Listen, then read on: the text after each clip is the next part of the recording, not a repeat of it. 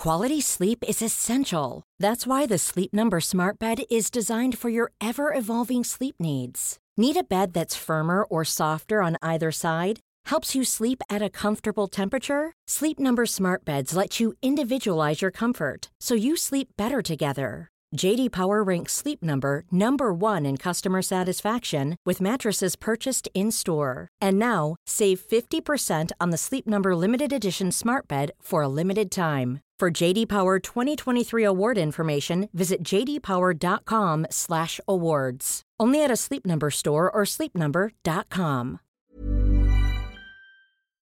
Hi, I'm Molly Jong-Fast, no relationship to Kim Jong-un. I'm a left-wing pundit and a writer at The Atlantic and Vogue. And I'm Andy Levy, former Fox News and CNN HLN guy and current cable news conscientious objector. And I'm producer Jesse Cadden, and I'm here to make sure things don't go too far off the rails.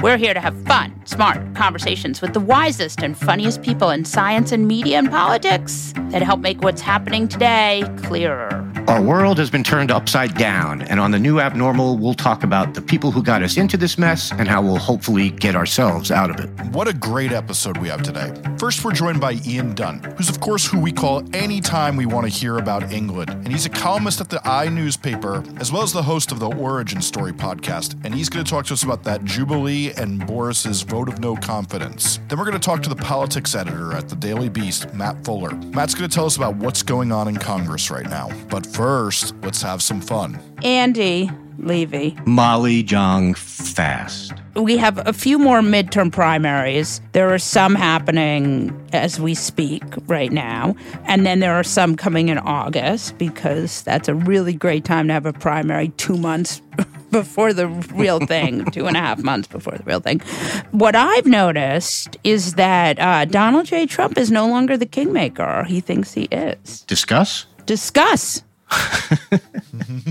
Doing my lines. Yeah, I guess. I'm sort of 50-50 on this because you got your JD. Well, you got your JD Vance. Right. You got your Mehmet Oz. Right, who but barely won in a runoff. Right. And McCormick just decided not to pursue it. But he was much further back before Trump's endorsement, I feel like. I feel like he was not up there. But yes, you also have, the slaughter in Georgia.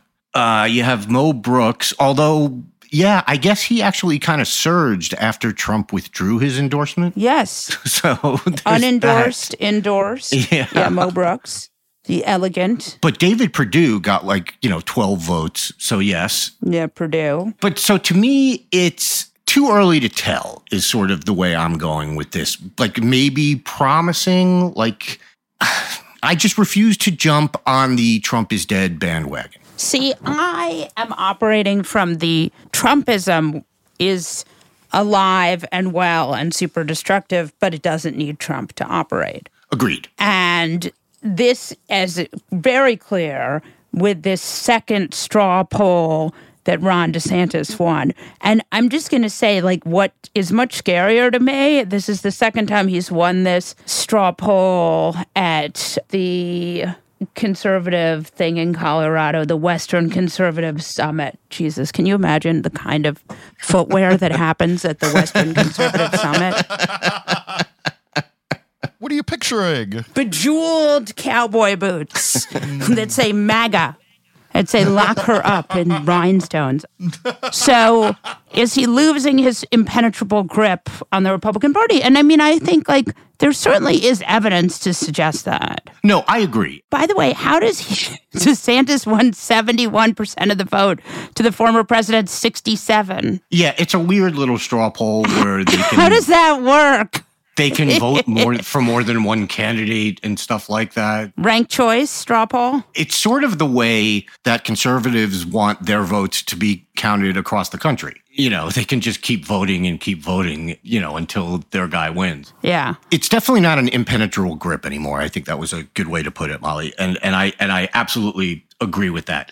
And 100% we are both in agreement that MAGA is not dead. MAGA is unfortunately alive and very well. And I guess the thing is, I go back and forth between trying to figure out whether DeSantis or Trump would be worse.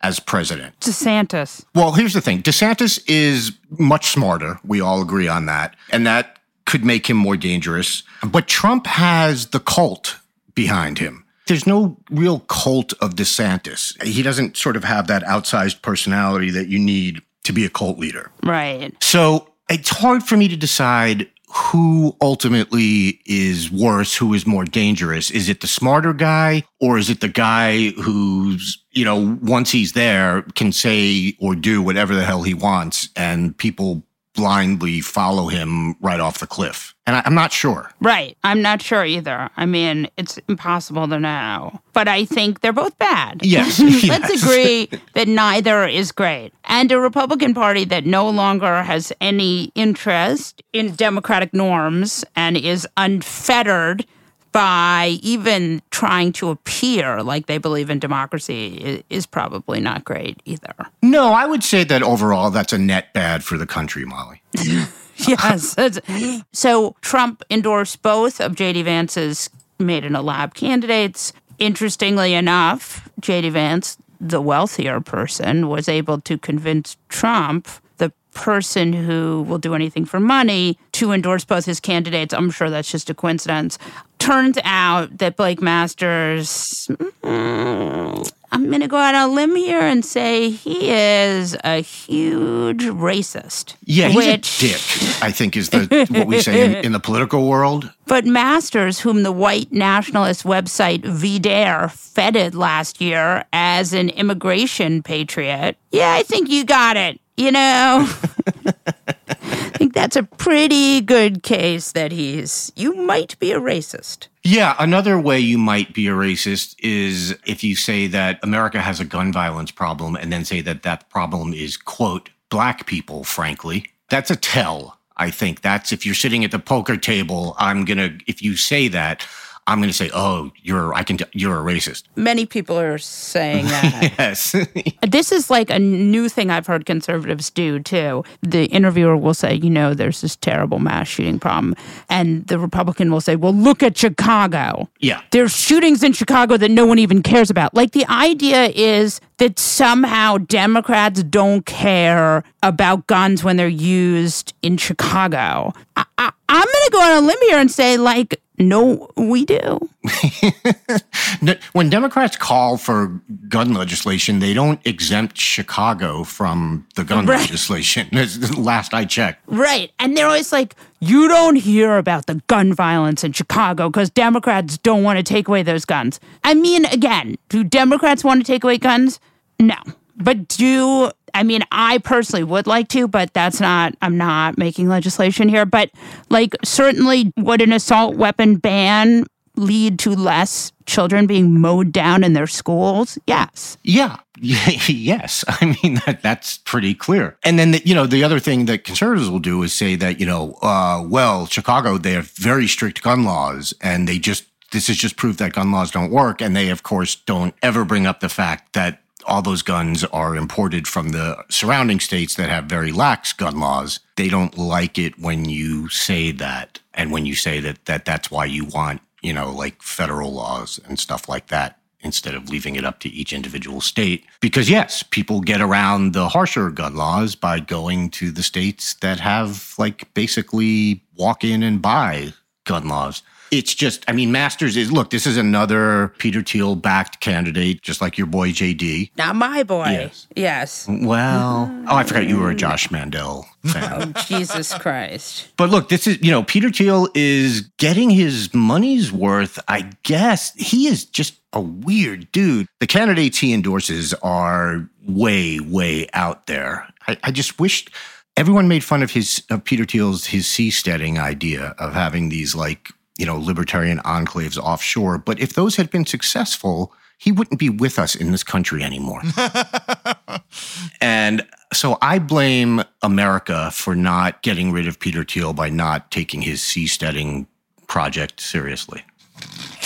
I don't know. Send Peter Thiel to the sea and exactly. Elon Musk to Mars. Exactly. That's what it needs to be. Yes. Yeah, no, I agree. I think there's a good case for sending Elon Musk to Mars. Speaking of which, Elon Musk probably not going to buy Twitter. I know you're surprised that this loudmouth asshole is not actually going to do what he says he is. But if you're surprised, there's a tunnel in Las Vegas that goes one way. I'd like to sell you. I, for one, am surprised that the guy who spends his day posting really stupid memes on Twitter did not do his due diligence before making his offer to buy the company. That is just shocking to me. Without due diligence. That's what I just said. No, but he did. But he made a deal that said he didn't have to have due diligence. Yeah. That he didn't have to do due diligence. I know. Yeah. It's insane. Yeah. And now he wants due diligence. Yeah. Yeah. But I think he should pivot and buy Facebook. I think he fits in much better there. Yeah, it's true. He can post his dumb little tweets like the other day he posted one and then at the end wrote from a friend. It's the equivalent of those forward. Like, and that's a Facebook thing. A friend sends. That's peak boomer right there. I know. Just go buy Facebook. Go hang out with those people and, leave Twitter alone. It's bad enough without you. Well, the problem is he's Facebook age, but dates Twitter age. Speaking of terrible people who are the worst, Peter Navarro indicted for contempt of Congress. Well, let's just enjoy this moment without complaining about how Mark Meadows and Dan Scavino, Trump's favorite caddy, both were not indicted because I guess they have better claims of privilege. Navarro, however, was indicted, and they were worried he was going to flee, so they took him in handcuffs. I mean, I don't hate it. There's two things about this story. Well, there's three things about the story that I love. The first is that he was indicted. Okay. The other two are that the night before he was indicted, he was on, I think he was on actually MSNBC, and he said... On Ari Melber. Yeah, he was on Ari Melber's show, and he said that he was willing to go to prison over this. And I thought to myself, well, we have something in common because I'm also willing for you to go to prison over this. So I like that. And then I loved how he could not stop complaining about the way they arrested him. Yeah. Basically, like, the entire subtext of what he was saying was, don't they know I'm white? Like, you don't do this to white people. Yeah. And it's just always great to me when all these so-called law and order buffoons have to actually deal with the criminal justice system, and then they finally are outraged. They're outraged when it happens to someone like them, but they're more than happy when it happens to people who they believe aren't like them at all. I absolutely love that they got him in an airport. I don't care. They shouldn't have done it that way. Probably they could have just quietly brought him in, but I just refuse to give a fuck, even though I think probably he's not wrong about this. It's nice to see. It certainly is something. I guess he has no claim to privilege, which would make sense. I mean, I don't think any of these people do. I hope that we see more of this kind of stuff from Merrick Garland so we can stop having to call him Merritt fucking Garland. That would be nice. Yeah, I kind of I'm just a little bit afraid that they're sitting there going, see, we did something. What are you complaining about? We got Navarro. Yeah, I would not like that. No. That would not be great. But that definitely worries me. Yeah. Burrow's furniture is built for the way you live. From ensuring easy assembly and disassembly to honoring highly requested new colors for their award-winning seating, they always have their customers in mind. Their modular seating is made out of durable materials to last and grow with you. And with Burrow, you always get fast, free shipping. Get up to 60% off during Burrow's Memorial Day sale at burrow.com/ACAST. That's burrow.com/ACAST. burrow.com/ACAST. I'm Sandra, and I'm just the professional your small business was looking for. But you didn't hire me because you didn't use LinkedIn Jobs. LinkedIn has professionals you can't find anywhere else, including those who aren't actively looking for a new job, but might be open to the perfect role, like me.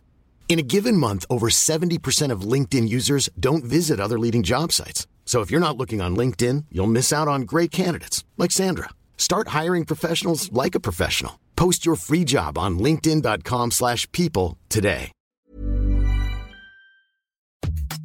When picking a commerce platform for your business, you have two choices.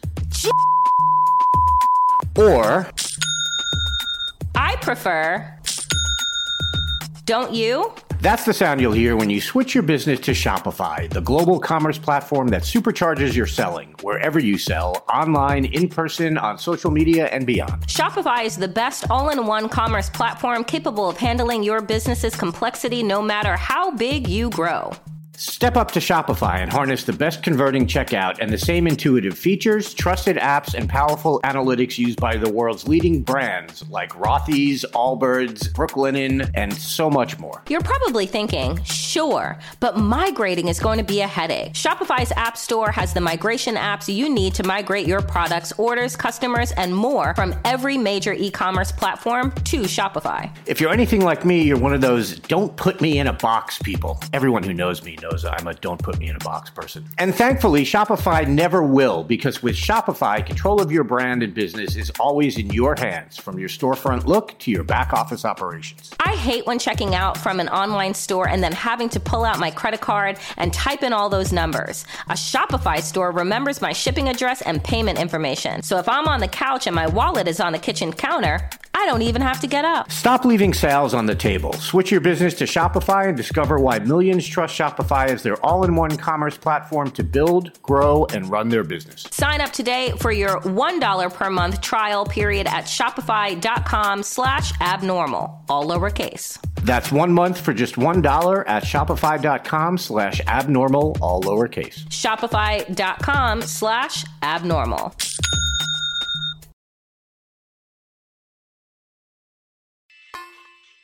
Ian Dunn is a columnist at the iNewspaper, as well as the host of the Origin Story podcast. Welcome to the new abnormal, Ian. Oh, thank you very much.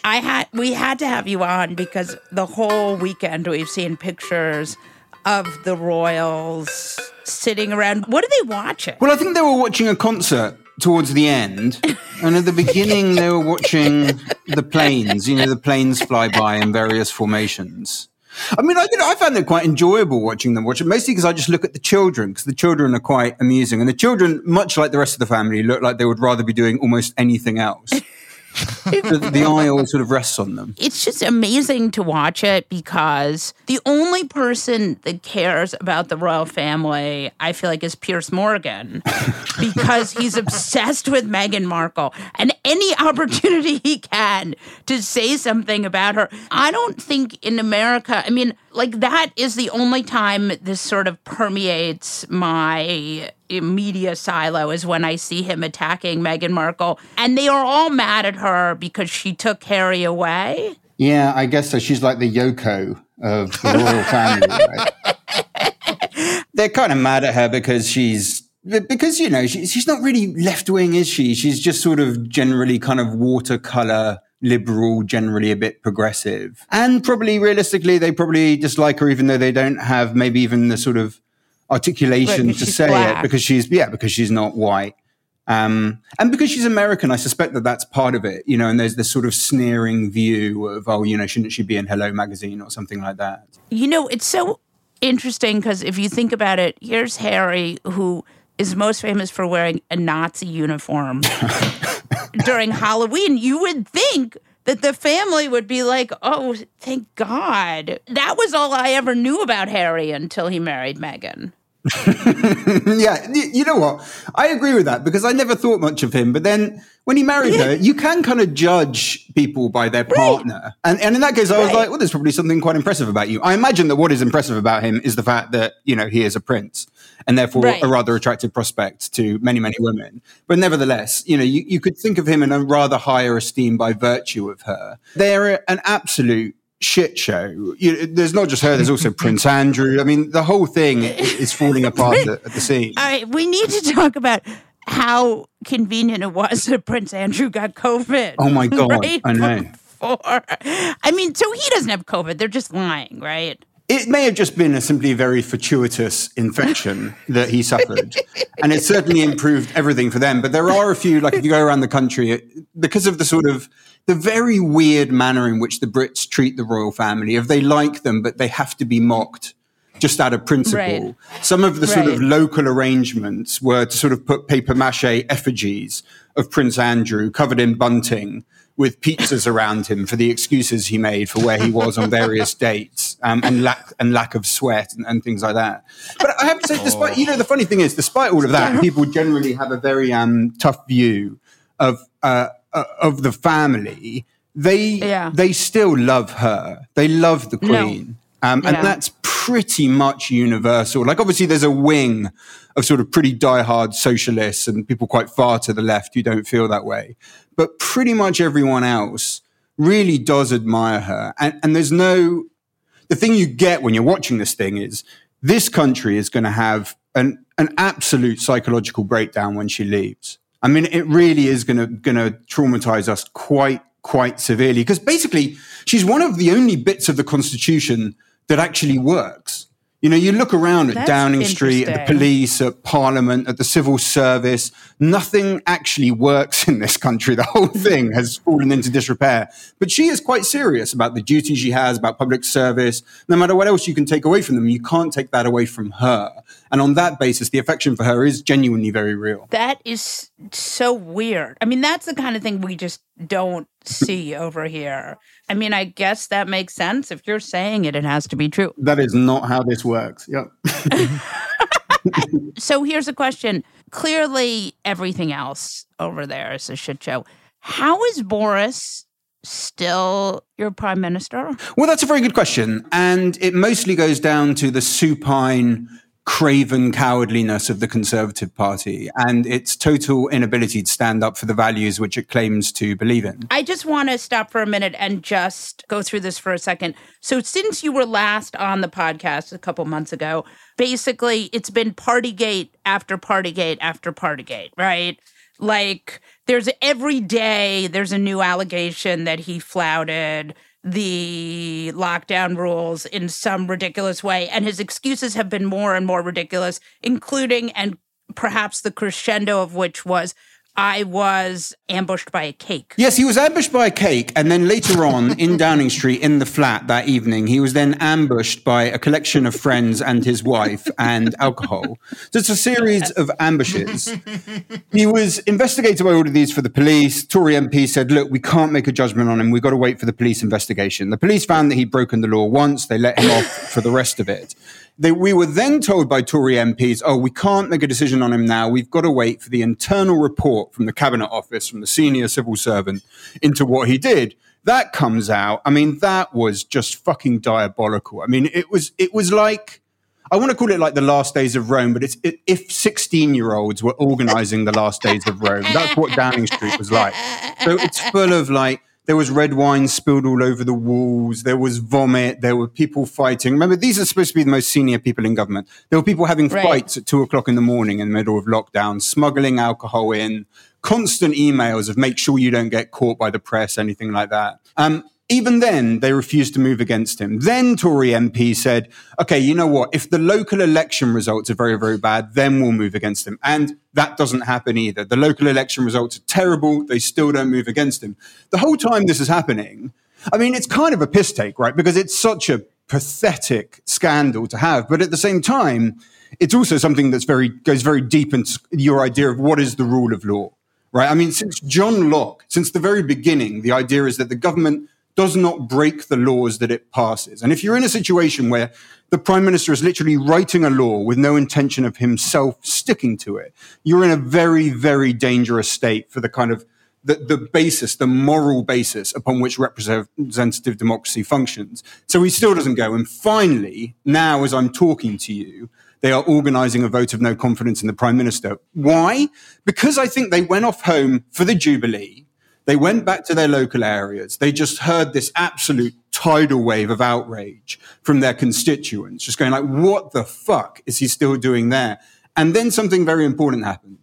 As he came out of a car with his wife to attend one of the ceremonies for the Jubilee, the crowd started booing him. And that was absolutely seminal, because that is not a crowd of liberal, progressive North Londoners, right? That is a crowd of royalists. Like, if he doesn't have that constituency with him, he hasn't got anyone with him. And I think that moment really, really started a lot of Tory MPs. So it's so interesting, because it's not so different than our Republican Party, right? They're terrified of Trump.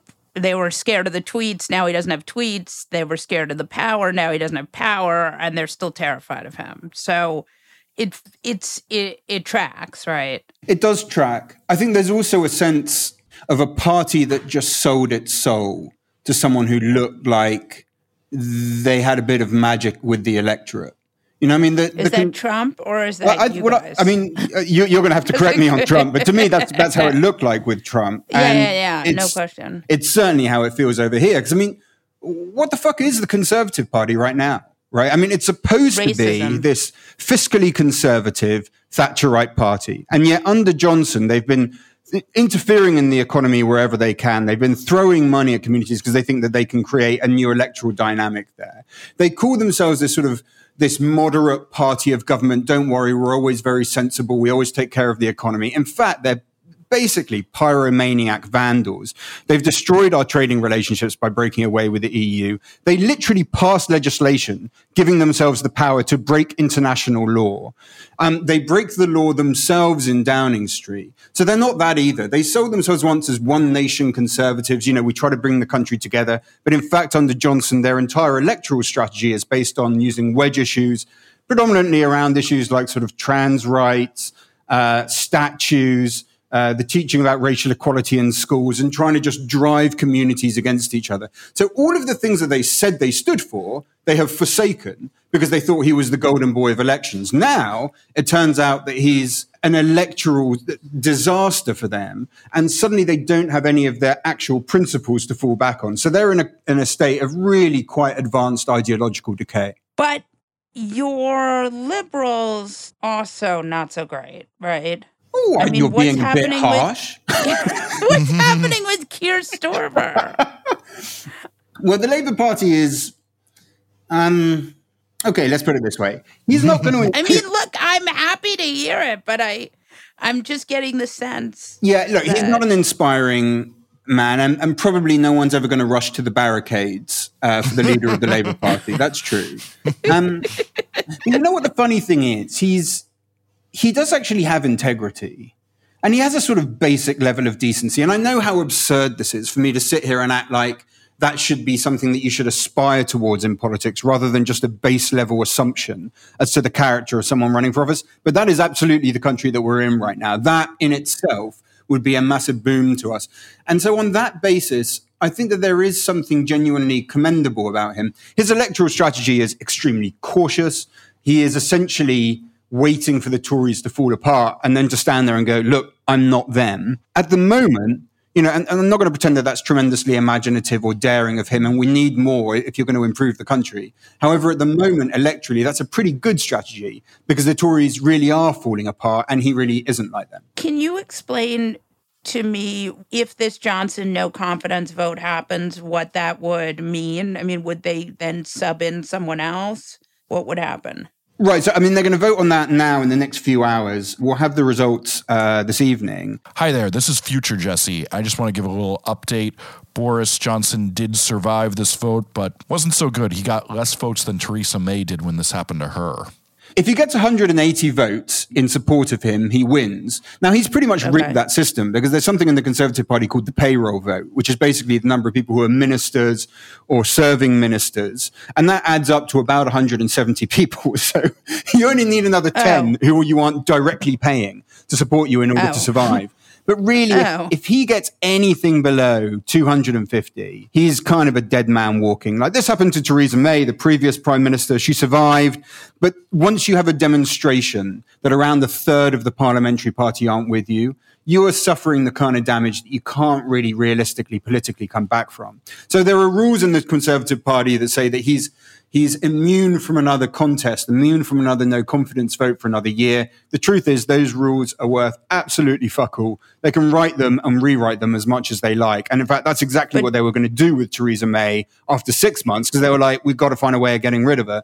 So the most likely outcome at the moment is he survives, but he's so badly damaged that he can never really come back. And then they just find someone else to replace him with? Yeah, but they're not impressed by any of the other people around. And look, this is partly a creation of himself, right? Like he surrounded himself by some of the most stupid people that I've ever seen in frontline British politics. I mean, and he did that on purpose. It's because he didn't want big, independent-minded figures, big beasts of politics being able to challenge him. So on TV, moments before I spoke to you, Nadine Dorries, who's the culture secretary, was on TV defending him. Now, Nadine Dorries, I can't even tell you what it's like to watch interviews with her. It's like you get the sense that her brain is with you in the audience, waiting to find out what her mouth is going to say next. It is just this torrent of the most abject nonsense that you have ever heard, including in this case, telling us, seeming to think that the Bank of England decided whether Britain was going to have economic growth or not. I mean, really quite spectacularly foolish things. And yet the cabinet is surrounded by people at around roughly her intellectual level. So under Johnson, you've seen this real degradation in the standards of thought within the Conservative Party. You also then had an attempt to purge the party of any of its moderate element. So the old One Nation Conservatives, these are figures like Ken Clarke, who'd been on frontbench politics for around 4 decades, really big, impressive, sort of centre-right figures, were all purged from the party over Brexit. So you've lost that whole wing, really that whole centuries-old conservative tradition has just gone. So that's similar to America. Like they sort of, all the sort of sane-ish Republicans are out. That's interesting. You see, I suspect, I wonder if I'm being too optimistic here, which is not something that people usually say of me. Maybe today has just made me overexcited. Well, just try. Tell us what you think. I'll give it a go, and I'll try it on for size, and then afterwards I think I'll feel rather strange. The Conservative Party is going to be ideologically broken after Johnson, but I don't think it's quite got the same sort of emotional seduction as Trump had over the Republican Party. I can't see that years after Johnson's gone, you'll still have him pulling the strings in the way that Trump is able to do on the other side of the pond. I suspect that he will fade away rather quickly, and that there's a sense of, maybe I am being optimistic, but that there's still a sense of just a sort of atom of shame in the conservative soul at the kind of person they've selected to be prime minister. Well, I mean, I think with Trump, the issue is not Trump because, a lot of his candidates in the midterms got creamed. So it's more that Trumpism, interesting, without Trump, is continuing. And Trumpism is basically just racism and sexism and rejecting democracy and all the sort of worst elements of Trump. Right. But Johnson, in a certain way, correct me if I'm wrong, he's more intellectual than Trump, which is not saying much. But there's some ideological sort of something there. I mean, whereas Trump, there's really, the man is just Swiss cheese up there. Oh, I would put it the other way around, actually. I mean, I agree that Johnson's more intelligent for what it's worth, but, I've met 5-year-old children who have a greater grasp of politics and language. The one-eyed man is king, Right, yeah. Ideologically, I think Trump is more coherent in that, he always seemed to sort of generally hate Asia. He always seemed suspicious of immigrants. I mean, he's basically just like a really ugly, xenophobic nativist. Yeah, he's Archie Bunker. Right, but he was that. I'm getting dangerously close to that whole sort of, say what you like about National Socialism, but at least it's an ethos. I think he did actually believe the stuff that he said, mostly, Donald Trump, whereas Johnson doesn't believe in anything. He will be whatever you want him to be. If he's running for London mayor, like he was a few years ago, he's this sort of pro-immigration, open borders, liberal-minded guy. If he's running, to be the prime minister of a party that's defining itself by Brexit, he's anti-immigration, he's pro-nativist. So he's sort of aping the Trump language when he thought that was the way to secure his electoral ambitions. He really doesn't have a single conviction to his name, apart from the absolute and urgent need to pursue his own career advancement. Yeah. Trump does, I guess, have beliefs. I think so. They're just fucking horrible. So it will continue on, and Keir Starmer will lead Labour from now on until they find someone better. There is a slight problem here, which is that there was a very fierce right-wing campaign against Starmer to try and just sort of stain him with some of the Partygate story. And that concerned the fact that he once ate food.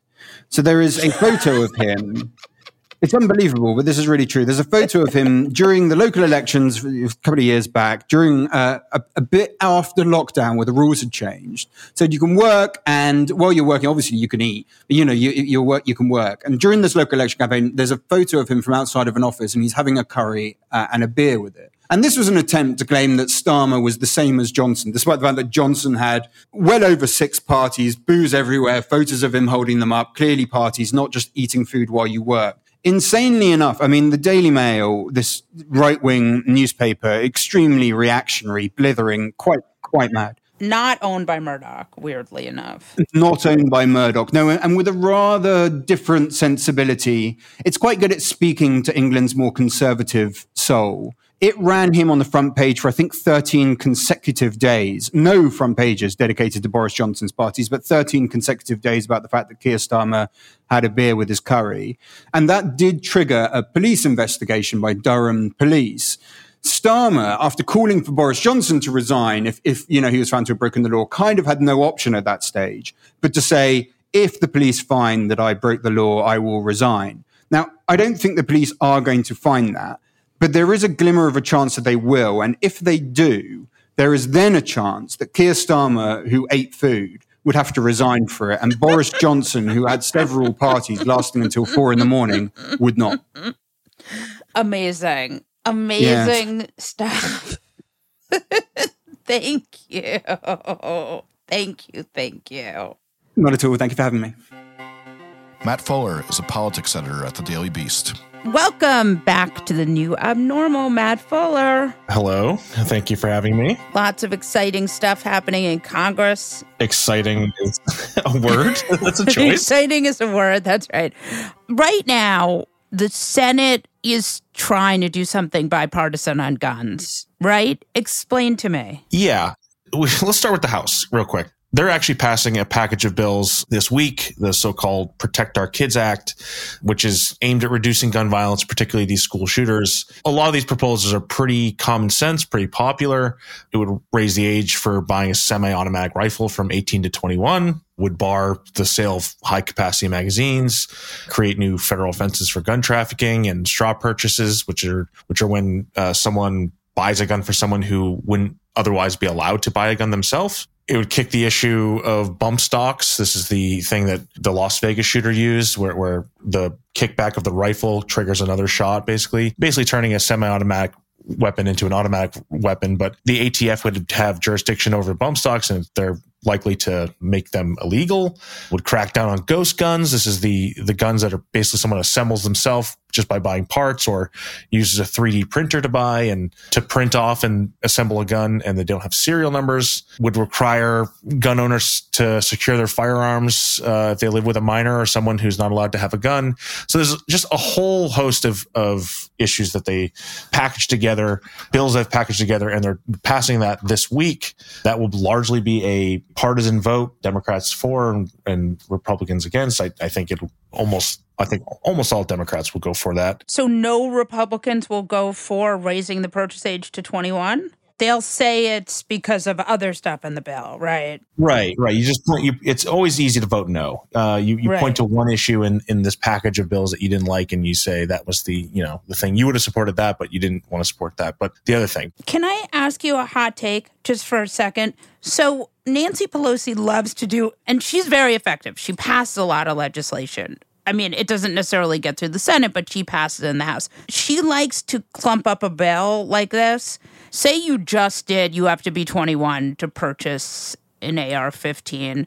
I mean, would that be harder for Republicans to vote no on or no? I absolutely think so. The only issue there is it basically just takes more time to pass these bills. Right. They know that it's and in some ways they're actually trying to preserve the political issue, right? You package it together also so that a Democratic opponent can point out that, hey, this person voted against raising the age for buying a semi-automatic weapon from 18 to 21, or they don't want to make ghost legal. So there's pluses and minuses to that strategy. I think in the end, they're basically looking at it as this is a show vote. This is a political vote. It's about showing voters where they stand, trying to highlight where Republicans stand on these issues, and they're using it as a political issue. So there's no world in which trying to pass like a 21-year-old age vote would help. Right. It's an ideological question. Yeah. But bringing the Senate back into this, Chris Murphy, the Democratic senator from Connecticut, has been negotiating with John Cornyn, a top leader in the Senate on the Republican side from Texas, and they're trying to figure out if there's some bipartisan, quote, bipartisan solution to guns. If there is, it would be extremely narrow. It would probably be something like, very narrowly expanding background checks for guns or red flag laws, basically allowing someone to petition the court to take away their guns temporarily. Separately, the House is going to pass that bill themselves, another bill of red flag laws later this week. And they're not adding that one into the package because they do want a separate vote. And I think that would be the easy thing for Republicans to point to. If they added that in, they'd say, oh, this is actually undermining our Second Amendment rights to a gun for future crimes is usually the argument. So they have separated out that bill, knowing that. So they've basically put together a package of what they think are the most popular gun restrictions together. They've also promised that they will at some point have an assault weapons ban vote, although that might not happen because they might not have the votes for that. On the political side, they are trying to play that game, but they also understand that this is a show vote. You can't tie up the House floor for what would really be weeks on end if you tried to do this all in one. I mean, I guess you could theoretically try to speed through everything very quickly and do them as individual bills, but certainly because this is not going anywhere, these aren't actually going to become law. I think they've made a decision that it best suits them politically just to package it together. The most popular things they have, do that vote. But the Senate could pass. Because the thing is, the House will pass whatever Democrats want because they can, right? Because that's the math. But the Senate needs 10 Republicans to go along with this. So if the Senate is able to pass something, it could actually become law. Correct. And that's sort of the hope. But again, what you're talking about here is something very small in the Senate. It should be noted, Chris Murphy said this weekend that he's more hopeful than ever about some sort of action, but take that also with a salt shaker of salt, because someone tweeted at John Cornyn that he, I've heard he's trying to make gun laws more restrictive. And all he did was quote tweet it and say, not going to happen. So what I think is interesting, and Jackie Kucinek had a piece about this in The Beast, was that every time there's a mass shooting, Mitch McConnell says, we're ready to talk. Right. Yeah, we need a bipartisan solution. Yeah. Right. And then they just run out the clock. And then they're like, these Democrats were unreasonable. We tried. They're unreasonable. And that's it. It seems a lot more like a ploy than an actual plan. Obviously, I think there's this outrage after these mass shootings and this disgust from voters where, why won't Congress do something? And it's very easy for Mitch McConnell to say, well, we are doing something. We're trying to find an actual solution. And then 2-3 weeks when the nation sort of moves on to the next thing, it's a minor story that, we just didn't reach that. We didn't reach agreement on it. So that seems more likely to me. I mean, you'll never go broke betting against action in Congress. Right. There's a chance that they'll get something, but even if they do, it would be so minor and so narrow. I don't really see it really affecting, substantively altering gun laws in this country. It's something at the margins, maybe. In our super partisan world, there's no advantage for Republicans for ever legislating on guns, right? Because they're worried it'll tamp down enthusiasm for the midterms, make them look like they're not Trumpy. I mean, I think if you were to break down what it means to be a Republican, there's a few issues that I think people generally would name. I'm anti-abortion, I'm pro-gun, and I like lower taxes. Right. And that's it. And that's pretty much, I mean, there's more to it, but those are the core issues, I think, of the Republican Party. Now, maybe I'm pro-Trump is maybe the fourth or really the first essential one. But they're really not even pro-Trump. They're pro-Trumpism. Pro-Trumpism. I think that's fair. Which is racism. Yeah. I'm sorry. Yes. Your anyway, words. I can say it as on the opinion side. You can't. But yes, continue. Those are the sort of the core elements. And certainly Republican voters have always been afraid of scaring their base on guns. Anyone hears, they're trying to, they're trying to make gun laws more restrictive, or they're trying to take away my guns. Come and take it. Like there's real elements of this is what it means to be a Republican. This is what it means to represent me. And these are, for Republican voters, sort of like the sacred things that they send their congressman to do. Like, don't take away my guns is a big one. There's not much motivation for Republicans to do anything here, even though, politically what we're talking about here, they're popular solutions. Right. I think there was a Data for Progress poll in December that found 73% of voters favor more restrictions on ghost guns. I mean, I think if you actually went to someone and said, hey, do you support people not building guns themselves so they don't have serial numbers? I mean, that sounds insane, right? There's always been real support, like somewhere in the 80% category for expanded background checks. I think people generally think you have to pass a background check to get a gun, and that's just simply not true. So there's all these really popular, really common sense solutions to a problem that is uniquely American with gun violence. And I think a lot of Republicans are unwilling to talk about it because it gets just sort of cast as, oh, they're trying to take away my guns. Right. Okay, so let's talk about January 6th. The hearings start on Thursday night at 8 o'clock. There's already a lot of GOP counter-programming. I mean, they say that they're not worried, but the fact that they're doing a whole counter-programming initiative makes me think that there's some anxiety there. I think that after January 6th, on January 6th, there was a lot of disgust from Republicans. And you saw this. Republican members themselves didn't want to talk about this issue. They wanted to ignore it. And then slowly I think that changed a little bit. No one really knew what the narrative was on January 6th. And it's sort of become another Republican Trumpist issue that, we're jailing these people as political prisoners, and this is just a witch hunt, and the media overblew this. I was there on January 6th. What I saw was a very serious issue and a serious swipe at democracy. Where were you there?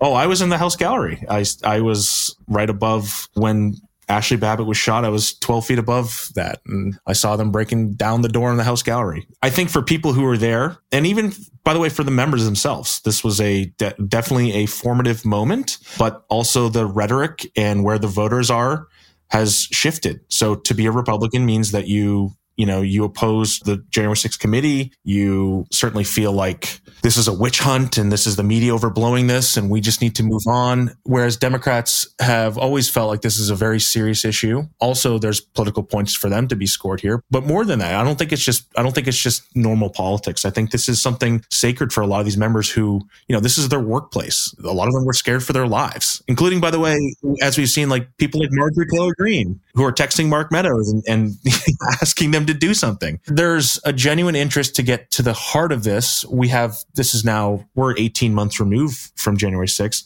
I don't expect huge explosive revelations. All the revelations that we've seen are very interesting, but the truth of the matter is they haven't really gotten at what was Trump doing? What did he know? When did he know it? What was he saying? Was he delaying, the National Guard from coming in?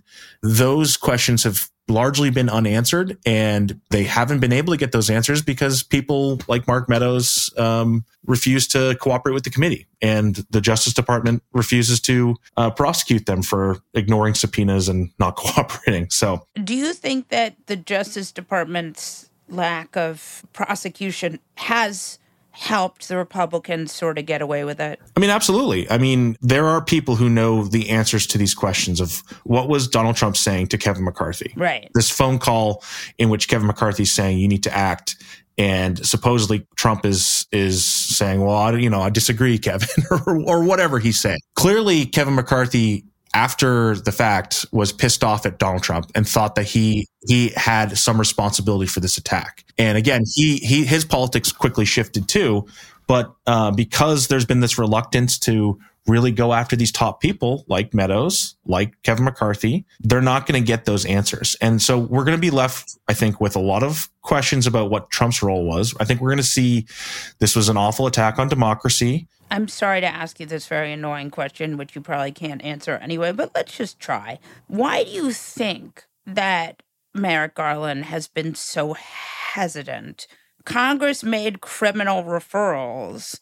Like, this wasn't like Merrick Garland would be acting on his own. He would just be following a criminal referral. Why do you think that Garland has been so hesitant to follow? Well, it's tough to get in his head, Right. but I think Merrick Garland is sort of he's like a West Wing Democrat, right? He's trapped in this worldview that doesn't exist. Yeah, it doesn't exist. That they work together, and we have norms in Washington that we follow. And one of the norms is that you don't prosecute a former chief of staff. This is also, by the way, one of the reasons why there were a lot of Republicans who, before Obama nominated Merrick Garland to the Supreme Court, were saying, "Oh, well, if it were someone like Merrick Garland, I'd certainly take a look at him," like Orrin Hatch explicitly said. So, Merrick Garland has never been the attack dog here. That has never been his role. Has never been his judicial philosophy, and I think that's coming. We're seeing that play out a little bit as an attorney general. There's zero chance that Biden swaps him out for someone else. Yeah, I think that just doesn't seem like Biden either. Right, exactly. Biden also has, a very similar view of Washington. I think he would be very afraid of the impropriety of swapping out an attorney general. Yeah, that's what I think too. Merrick Garland's inability to follow these criminal recommendations leads to a sort of feeling in D.C. that maybe this isn't all as bad as we thought it was, even though everyone knows it was, in fact, as bad as we thought it was because we saw it on television, as you saw it firsthand. Yeah, I think people have made up their minds about January 6th. You either think it was a horrible attack on democracy and in some ways a litmus test for going forward in politics, or you think the media is lying and this is overblown and this is some people who are largely tourists who are allowed in the building or were there as peaceful protesters, and also feel like this has just become a distraction and unfair, and the media, it's sort of a cry more lib situation. We're not going to come to a collective understanding of this. So the January 6th committee is going to issue, they're going to have these hearings. I think it's for the people who believe that it was a terrible attack. They're going to have plenty of proof for that. And the people who disagree aren't going to tune into this. They're not going to watch it. They're going to dismiss it. They're going to watch the Jim Jordan counter programming. And that's just the reality of politics today. And it's not a very encouraging sign, but it is where we are. Certainly not. AOC yesterday said Congress was a corrupt institution. Here's what I would say to that. I know a lot of these members, and I think there's this real mentality of throw the bums out, right? And I think that's largely fair. I think that the system itself is somewhat corrupt, where you have, members having to take donations from lobbyists and go on PAC trips and listen to leadership, and they can't even offer really amendments to bills, and all that kind of sucks. But I will say, on the margins, there's a lot of members of Congress who get up every day and are trying to do the right thing, who get up and say, how can I help people? But none of them are Republicans. Well, don't force me to exactly point out, but there are certainly people who, I think a Democrat from Connecticut, Rosa DeLauro, gets up and says, how can I help pregnant women get a meal? How can I make sure that babies have diapers, right? Or Jim McGovern, or how can I help poverty? Also or how can I... Also Democrat, yes. from like Worcester, Mass. Yes. Okay. How can I help, reduce poverty, reduce hunger in the United States? And these people could make a lot more money in the private sector. They could leave Congress. They could go be lobbyists. They could do whatever. And they choose to be here because they still think they're doing some good. And, they're doing it at a personal sacrifice. These are not fun jobs, to be honest with you. These are long hours, tough jobs. It's not fun to, spend your Saturday going to the local VFW and meeting with voters or whatever. And they do that because they feel like they're actually accomplishing something. And I think that, by the way, that's true largely of AOC. She could go be a celebrity and make a ton of money doing whatever. She's there because she still wants to do something in Congress, even as depressing and difficult as that is. And sometimes it's really at the margins. You do see members of Congress actually change things and actually make the world a better place. So I think that's true for a lot of people. There's a lot of members who are there for that. It's a sucky job if you're just there to wear a pin or just, do tweets and take and selfies podcast. and whatnot. That's a shitty job. But I think there's a lot of members who are there for the right reasons. And I think that's one thing we still miss about Congress. Thank you, Matt Fuller. All right. Hopefully that wasn't too depressing. Andy Levy. Molly Jong-Fast. Who is your fuck that guy? My fuck that guy is pretty much I feel like at this point, every Republican who lives in Ohio, but I guess I'll narrow it down to the ones that actually make the laws for now anyway. The Republican House in Ohio over the weekend passed a bill that will ban transgender girls from competing in any school or college sports in the state of Ohio. And if anybody decides that they have a question about someone's sexuality or just someone's gender, they can call for a doctor to have to prove the biological sex of that person. In other words, if they think someone is secretly competing as a trans person, they can demand that that person get an exam, an actual physical exam from a doctor. It's one of the most disgusting things I have ever heard in my life. There is literally right now, by the way, there is one transgender girl in the entire state of Ohio who is competing at the high school level. One. That's what this bill is supposed to be, quote unquote, fighting against. One person. So anyone can make this claim, can say, I think that person is trans. Of course, we know people, and no one would ever use this for other reasons. You know, they would only do it if they thought the person was trans, which, by the way, is still fucked up and wrong. Right. Once that charge is made, the person who is accused then has to have a doctor certify that they have the correct genitals, that they have the correct hormonal levels. It is absolutely unbelievable. Every single House Republican in Ohio voted in favor of this. And it is absolutely disgusting. It's one of the most disgusting things has been done in this country post-slavery, I think, at this point. It is so foul to force people to go through genital exams. High school kids, it's just unbelievable. And again, there is one transgender girl competing in athletics in the entire fucking state of Ohio. Yeah. This legislation is unnecessary, it's cruel, it's inhumane, and I basically just described the Republican Party. So fuck those guys. This is the whole thing, right? They just want to use kids, hurt kids, as a way of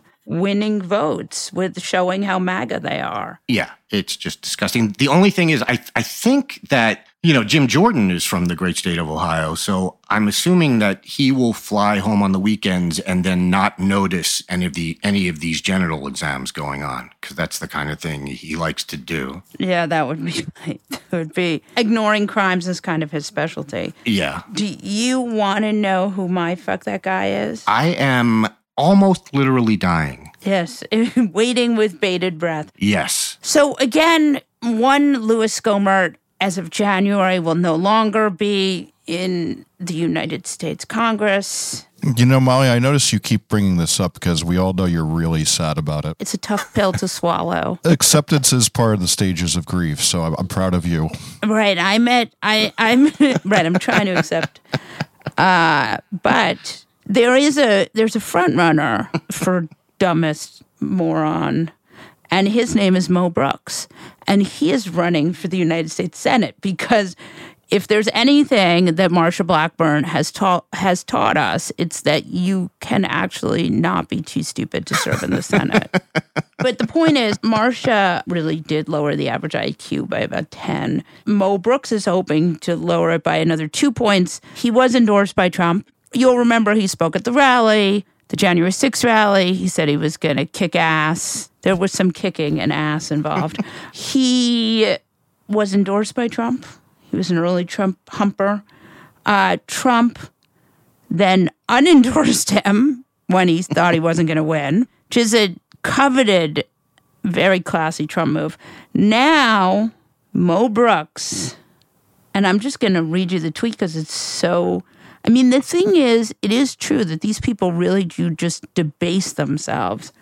MAGA Nation, here's my story. Join me in asking President Trump to hashtag re-endorse Mo so that we can send a message to Mitch McConnell by sending a real America First conservative to the Senate on June 21st. By the way, Mitch McConnell, between Herschel Walker and his many personalities, and Dr. Oz and Eric Greitens, I think that Mitch McConnell, I mean, he is a terrible person, but he is, if any of those three go to the Senate, it's going to be really rough for him. So that's the only bright spot as Yes. democracy dies, is at least it'll be bad for Mitch McConnell. I have to say that the entire Mo Brooks thing was one of the saddest things I've ever seen in my life. But fun. The most amazing part of it was he said, I think President Trump knew what he was doing. He gave our campaign the kick in the pants we needed. He was like a football coach, grabbing us by the face mask and getting us in gear. So he's now like trying to make this sound like Trump was doing him a favor by unendorsing him, and that's why he did it. It is so sad. And these guys are just, to use their terminology, like this is just the ultimate beta cuck right here. Speak for yourself, man. He's Kevin Bacon in Animal House saying, thank you, sir, may I have another, as he gets whacked with a paddle in the ass. And it's absolutely unbelievable, and it's hilarious and sad at the same time. Yeah, he deserves it. Absolutely. On that note, we'll wrap this episode of The New Abnormal from the Daily Beast. In future episodes, we'll be talking to smart folks from the Daily Beast and beyond, from media, culture, politics, and science, who will help us understand what's happening to our country and the world. We hope you'll subscribe to us on your favorite podcast app and share the show on social media. Thanks so much for listening, and we'll see you again on the next episode.